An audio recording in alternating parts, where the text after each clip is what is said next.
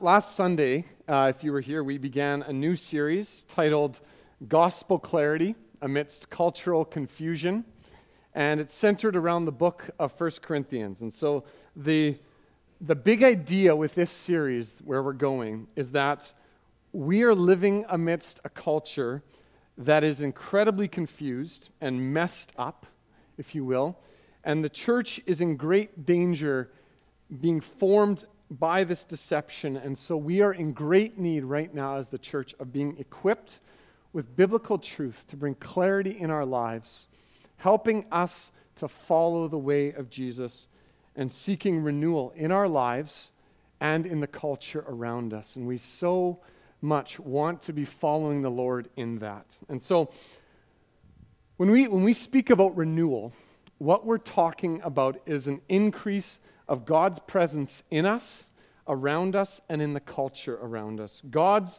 plan has always been and will always be on the increase of His presence in this world.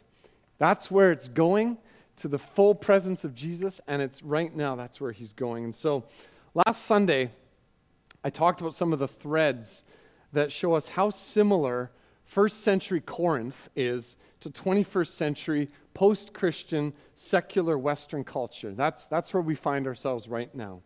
And then we talked about what are some of the high values for the church today amidst this reality? What are some of the things that Paul puts forth right at the beginning of Corinthians as high values? And that is fellowship, the high value of fellowship, the high value of transformational growth, and the high value of the presence of the Holy Spirit amongst us.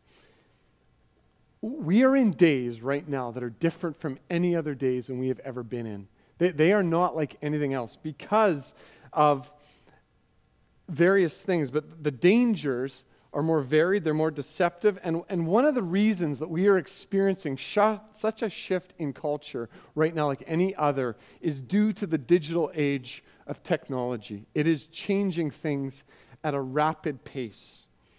One of the byproducts of this explosion of technology is a culture that is obsessed with personal autonomy, that is marked by this embracing of hyper-individualism. We are so obsessed with ourselves. And the effects are being felt in every corner of our culture: education, in our homes, in our personal relationships, and even in the church. We're facing this. And what we see in 1 Corinthians 1, at the very beginning of this letter, is that the church in Corinth was dealing with similar issues that Paul was pretty concerned about.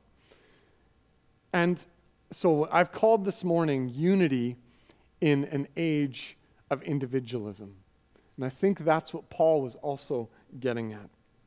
As we saw last week, following Jesus calls us to embrace the high value of fellowship in the local church, seeing that our commitment to one another actually is about being formed into the image of Jesus. And this was a massive problem for the Corinthians, just as it is a problem for us in the Western church. And so I'm going to spend some time next week looking at the reality of what it means to live in a post-Christian culture. But one of the markers that we're experiencing that is right at the forefront is marked by radical, even militant individualism. Everywhere we turn, everywhere you turn, we are immersed in a highly individualistic culture. The characteristics of this belief would be something like this: live in the moment. Don't be restricted by binding commitments. Do whatever you ultimately want to do. Do whatever makes you feel happy. Whatever makes you feel happy is right and good. Pursue that with everything you have. One of the implications of this is that one has to then look to externals, things outside of themselves, for meaning. They look to others. They look into material possessions. They look to experiences. They look to ideologies. They look to political movements. Within this system is a core belief in this secular pursuit of utopia.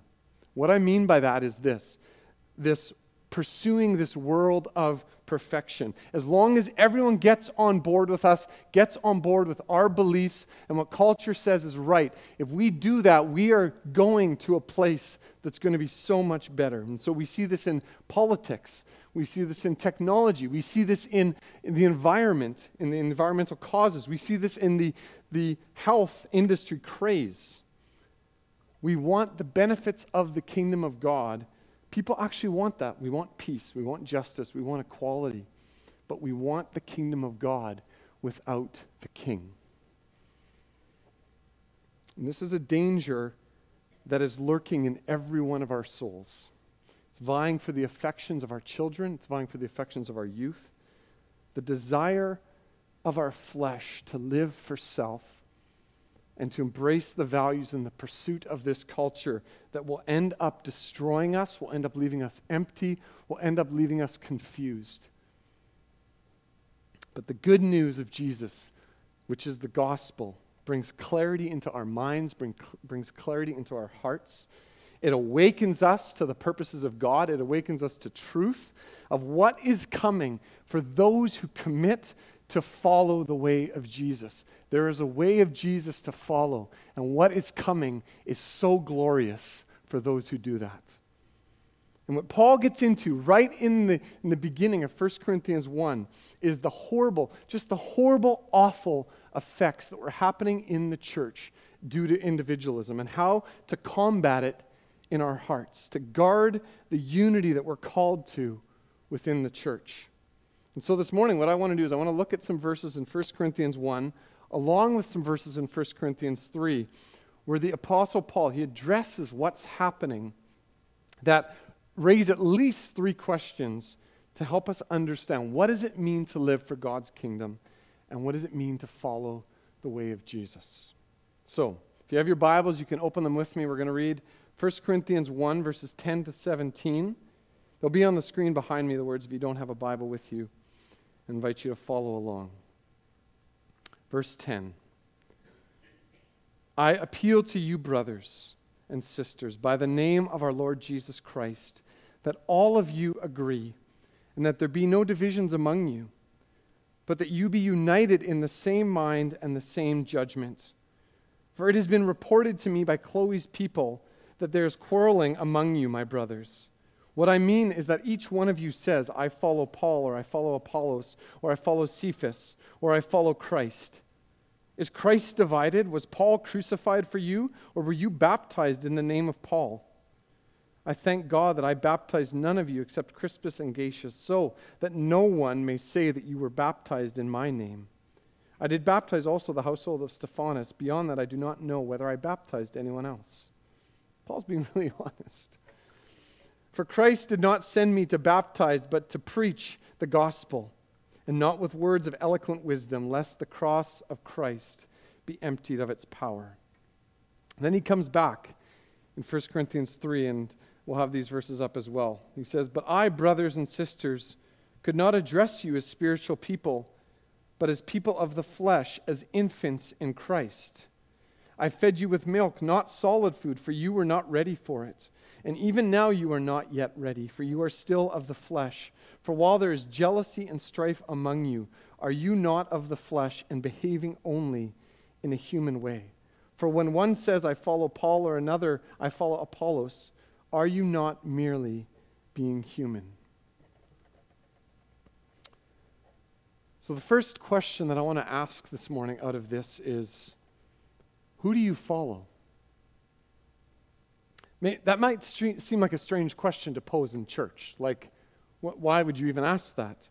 But what was happening in Corinth isn't all that different from what's happening today. What seemed to be happening among the Corinthians was this emergence of personality cults, if you will. Serious divisions in the church as a result of groups that were aligning themselves with particular leaders. I mean, we know from other places in 1 Corinthians that Paul, he was writing them actually in response to a letter that they had sent to him. So he's writing this in response to a whole bunch of things that the Corinthians had said to him. But somehow, these divisions in the church weren't mentioned in the letter at all. They never made the letter. Funny how that works, isn't it? But Somehow it made its way to Paul. He says it made its way through this individual named Chloe. Her people reported to Paul, this isn't going to be in the letter, but guess what? This is what's happening in the church, just so you know. And it suggests that there was deep internal divisions that had taken root, and the church didn't even want to go there. They didn't even want to talk about it. It's not that far-fetched to see what was happening. There's actually no mention here of doctrine causing strife. This wasn't about doctrinal issues. This wasn't about it was about personalities. It was, you know what? I like Larry better than Paul. I just do. Or, you know what, Carl, I just get along with Carlin better. I don't know what it is. I like to align myself with him. It was the following of personalities at the expense of others. There were those who were following Paul. So he was the father of the church in Corinth. He had planted it. He was probably held in really high esteem from what we know. His memory lived on. It was the good old days of Paul. Remember when he was there, and remember when he came and he planted the church? Yeah, remember that? Now it's changed. Perhaps some thought, we're never going to top what happened with Paul. And then there were those who were following Apollos. We know from Acts 18 that this guy, he came on the scene as an intellectual. He was trained in prestigious Alexandria, so he was educated. He was a bold teacher who spoke powerfully. They said he spoke with fervent enthusiasm. He spoke eloquently. We know that Paul didn't regard himself as an eloquent speaker, actually. So Apollos was different. He was the dynamic leader. Apollos, maybe younger than Paul. There were those who were following Peter or Cephas, probably a Jewish part of the church in Corinth. Maybe they were really focused on Jewish laws around food, because Paul really gets into that later in the letter. It was a big issue. Maybe they were advocating a return to Jewish legalism in the church. And then there was the Christ party. That when Paul says that there are those who follow Christ, we know from the wording, this wasn't the good group. That's not what it was. Paul writes to that group too, because he reveals that there's something off about them as well. Maybe they saw the hero worship of the other leaders, and they swung the pendulum in directly the other way. Who needs leaders? We have the hotline ourselves to God. We don't need leaders. This group is marked by an elitist attitude. All four of these groups, they were manifesting pride, and all of them had taken their eyes off of Jesus. We see this rampant in Western culture, the cult of personality that takes over churches. Leaders that hold huge control over others. And people just look to them. The polarization of views that's happening. This is the pursuit of individualism at the expense of unity. I mentioned a couple weeks ago, if you were here, or a couple months ago, about Joshua Harris, who is a well-known evangelical in the evangelical community, popular leader. He wrote a few books, and he announced on social media, wrote a big long post about how he was leaving faith and embracing this kind of secular salvation, if you will, and it was seen as this good, great thing. And I found it interesting that some noted how this revealed the problem that we have in the church today, like the rest of society in this age of celebrity. And that is that we put leaders on pedestals that they never, ever should be on. There's something profoundly true about that. But the reason we do this, the reason that we are predisposed to that, to follow and exalt those who we agree with and who confirm with our biases, not only church leaders, is because that's what this culture is about. That's what this culture embraces. And this is dangerous when it supersedes the Word of God, because our culture has no grid for definitive truth anymore. And so, you think about podcasts, you think about social media, you think about the explosion of technology, and everything is available right at your fingertips, right on a device. We can access all sorts of teaching, all sorts of opinions that will conform to our biases. They are forming us. As we are taking these things in, they are forming us And if we do that and they're not aligned to the Word of God, they're not aligned to truth, we are in serious trouble. It's not centered around truth. I was talking this week with someone about their coworker who has a 14-year-old daughter who is consumed by the need to save our planet. She's just consumed with environmental causes and this need. And yet she feels at 14 like she's powerless to do anything. She doesn't know what she can do at 14. And so this is driving her to be suicidal. She is suicidal because of this. That's not even all that uncommon anymore. The point is, we thirst for meaning and purpose. And apart from Christ, it leaves us empty and hopeless. We do not have meaning apart from Him. We have wealth, we have affluence, we have comfort. I mentioned last week, all of us are in the top at least 10%, probably even in the top 1 or 2% of the wealth in the world. Every single person here. We have all of this stuff, comfort. But culture cannot answer the question of meaning. We're living in a society that is embracing this deconstructionism, this ongoing mission to tear down traditions, tear down values. Anything that is seen as restricting personal freedom, tear it down. It's about what me and what makes me feel good. That's what we're building. And yet, we need something to follow to provide meaning and purpose. And Paul here is saying to the Corinthians, there is only one. It is the way of Jesus. What we're seeing, I would say, in Western Christianity is sort of like a mashup, if you will. And I'm not talking about a song. But like this, people like Jesus, but they want radical individualism in their lives. They want both. And so they've got feet in both camps. And this cannot align to the way of Jesus. It will not result in following the Jesus of Scripture. And Paul says to the Corinthians, get your focus off of individuals. It will always, always result in you taking your eyes off of Jesus. He's saying, remember how you were enriched in every way in Jesus. He had just written that to the Corinthians at the beginning of the letter. Remember, you were enriched in every way in Jesus. He is the one who has brought you from death to life. Don't look to others. Look to Him and to the power of the cross.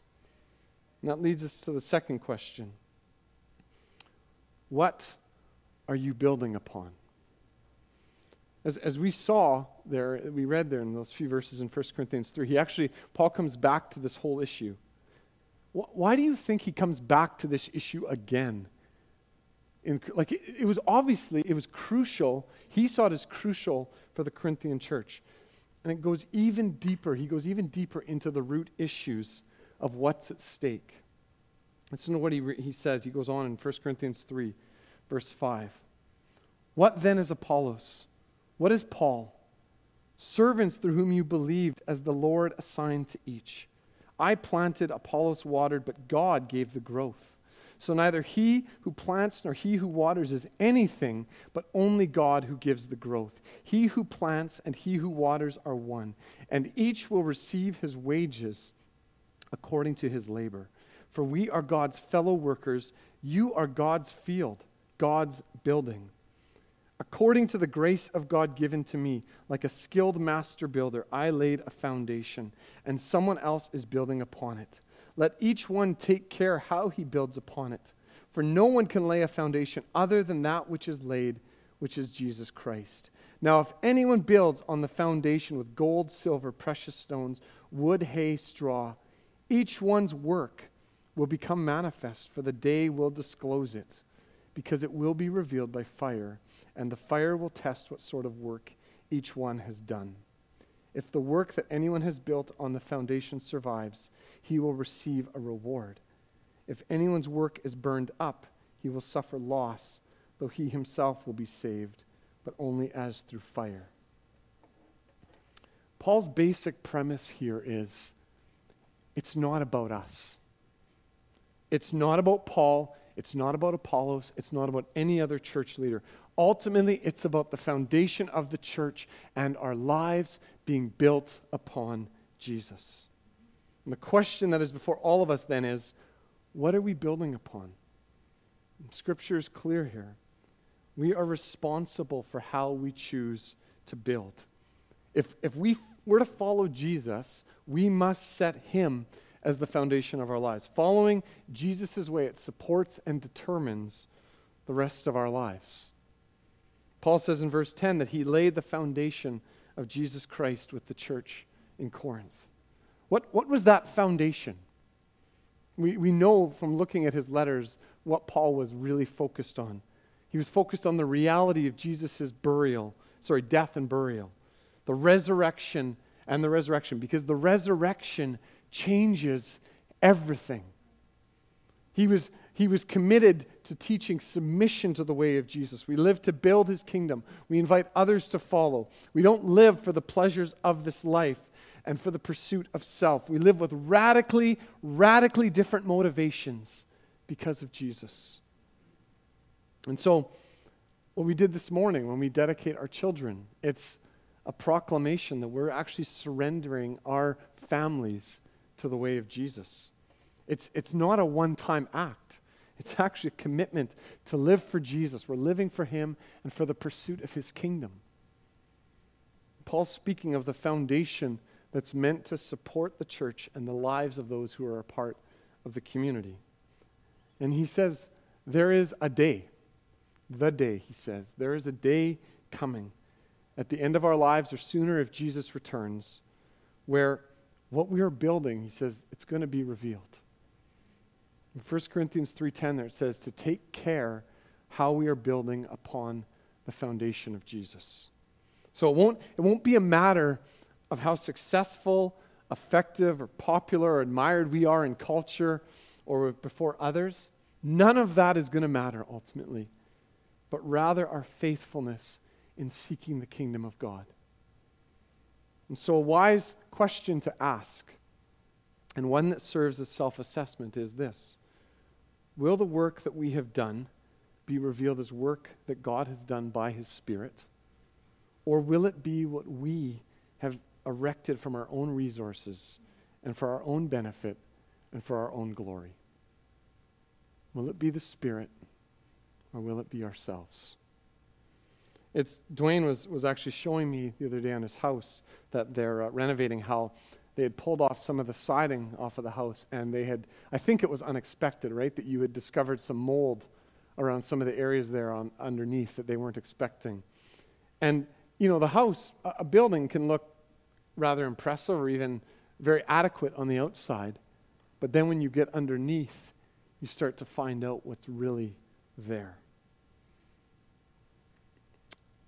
There is a day that will disclose what has actually been built, and we can live to build that which has no eternal value. 1 Corinthians 3:15 there it says that building our lives on anything other than Jesus and his kingdom will result in loss. We will suffer loss if we've built on anything other than Christ. And it's a painful picture of misguided lives. And so how we're building and what we're building in our lives are valuable questions to ask. But this is also written to the church. This was written for the church and to the church. And so their inclination to build on a foundation other than Jesus was deeply, deeply concerning to Paul. And this is one of the greatest threats to the church currently is this: how deeply have we been formed, or how deeply are we being formed by the radical individualism and the anti-authoritarian views of the West? And the danger to the church is deeply concerning. We live in what some are called the age of image management. This obsession to present an image of unlimited freedom and unlimited happiness. It's everywhere. And it's all about presenting an image. The problem is, it's a projection. It's a marketing campaign, and it doesn't actually match reality. And it's making people all over, people feel like they can't measure up. People feel like failures because they can't attain to what culture says you have to attain to. They can never, ever measure up. And so the system is failing. And what we need to receive ourselves as truth and what we need to give to others is, but we have the hope, the living hope of Jesus. You feel like you don't measure up? Neither do I. But we don't have to measure up because it's not about that. It's about Christ. Building our lives upon Jesus and his kingdom is the sure hope for the church and our lives. Third and last question this morning. How are you growing? I've got a number of perennials in our yard right now that they've grown to such an extent. I've kind of been leaving them for the last few years because I just didn't want to deal with them. And now they've gotten to a size, and with moving, it's like, I need to do something with these perennials. Like, I really need to split them or something. I've got to deal with them. And there's a principle in gardening that's also true for our lives. When we're healthy, we're growing. When anything is healthy, it's growing. God has wired growth into the system of creation. When our relationship with Jesus is healthy, we will see and experience growth in our lives. And so when Paul comes back to this issue of individualism in Corinth and the strife that resulted, he uses a metaphor actually around agriculture. He says, my calling was to plant. Apollos, he was called to come and to water that which was planted. But ultimately, he's saying, it's God who gives the growth. I can't do any of that. It's God who has to do that. And implied in this metaphor, though, is that growth is normative when it comes to following the way of Jesus. We follow Jesus, we grow. And think about this. How could it be any other way given the power of the Holy Spirit at work within us? Look what Paul says in verses 16 and 17 of 1 Corinthians 3. Do you not know that you are God's temple and that God's Spirit dwells in you? If anyone destroys God's temple, God will destroy him. For God's temple is holy, and you are that temple. We are God's temple.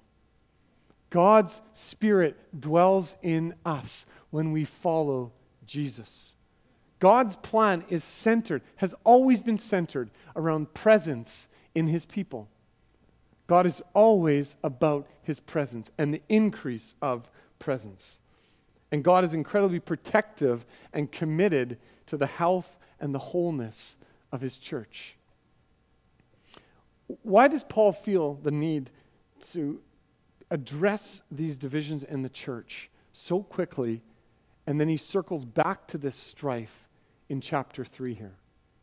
Why is it such a focus for him? The church didn't even want to bring it up.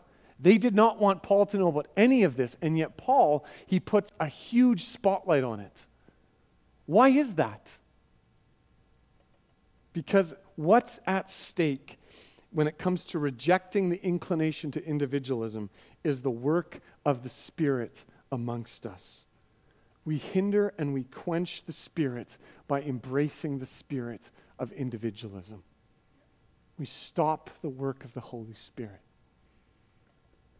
1 Corinthians 3:17 says that we are God's temple and that temple is holy. And it's interesting because another understanding of holiness in our lives is wholeness that God desires to bring in us. Holiness is about wholeness in us. The normative practice of secular culture in our midst is to compartmentalize everything. You compartmentalize here, you compartmentalize there, and we do it all over all areas of our lives. But Scripture tells us everything is connected. You cannot think that what you're doing over here is disconnected from here. It doesn't work. Everything is interconnected in your life. So thoughts, emotions, our bodies, habits, our spending patterns, sex, vocation, whatever it is all connected. When we live with compartments in our lives, we actually stop the flowing of the Holy Spirit in our lives. Everything is interconnected. And the Western secular system that is all around us and that we are immersed in is about pursuing progress without presence. We want progress, but we want nothing to do with God's presence in culture. And it's yielding all sorts of faulty and tragic results.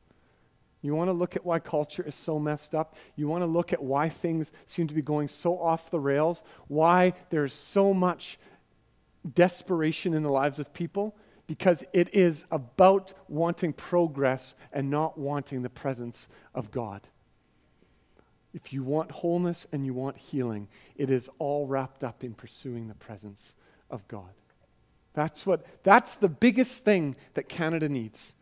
Canada doesn't need a political change. Canada doesn't need a particular party in power. Canada doesn't need a certain law changes. Canada needs the pursuit of God's presence. When Canada begins to pursue God's presence, that is when Canada will experience healing and not experience brokenness. Because true freedom flows from the input of God's presence in our lives and brings clarity amidst all sorts of cultural confusion. If you feel like culture is confused, it is. You want clarity? It's the input of God's presence into your life. So I want to conclude this morning by giving us 3 focuses that we can pursue in order to follow the way of Jesus. Just want to quickly give these to you and really leave them with you to ponder yourself this week in prayer and putting them before the Lord. 3 focuses that we can pursue in order to follow the way of Jesus. Have him as our foundation and be growing in him. First is that we are pursue the wholeness of Jesus. It's in Jesus that we're being made whole. There is no division found in Jesus. Pursuing more of his wholeness will result of more of the Holy Spirit's presence and work in us.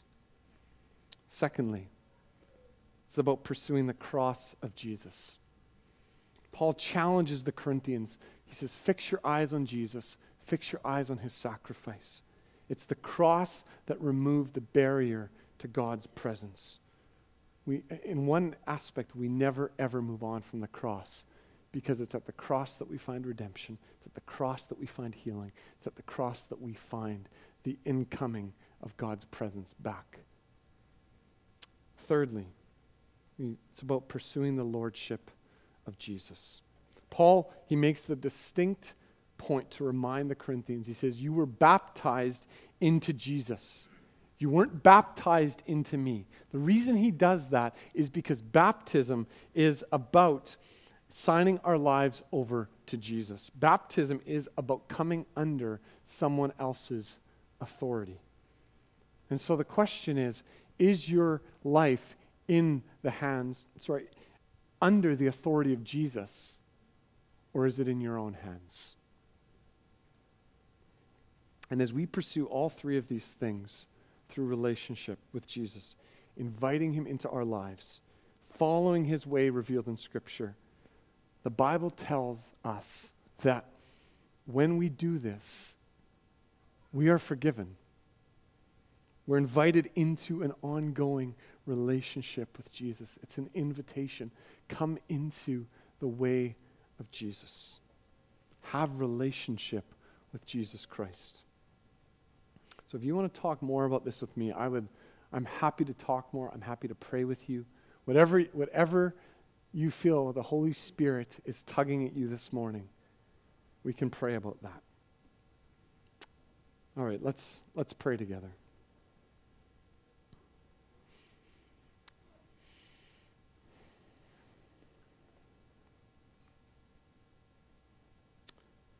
Jesus, we thank you that you have shown us the way. Jesus, that you came and that you laid down your life and you showed us the way to the Father, and you showed us the way to wholeness and to healing. And Jesus, we thank you that you have shown us a way that we can reject the spirit of individualism, and instead we can accept you. Jesus, I pray that as we go from here today, Lord, would you help us to follow your way? Jesus, we thank you that you love your church so much, that you are so committed to your church. Thank you, God, that you have always and will always protect your church because you are so committed to your bride. We thank you that you're faithful to that. Jesus, we give you praise and honor and glory this morning.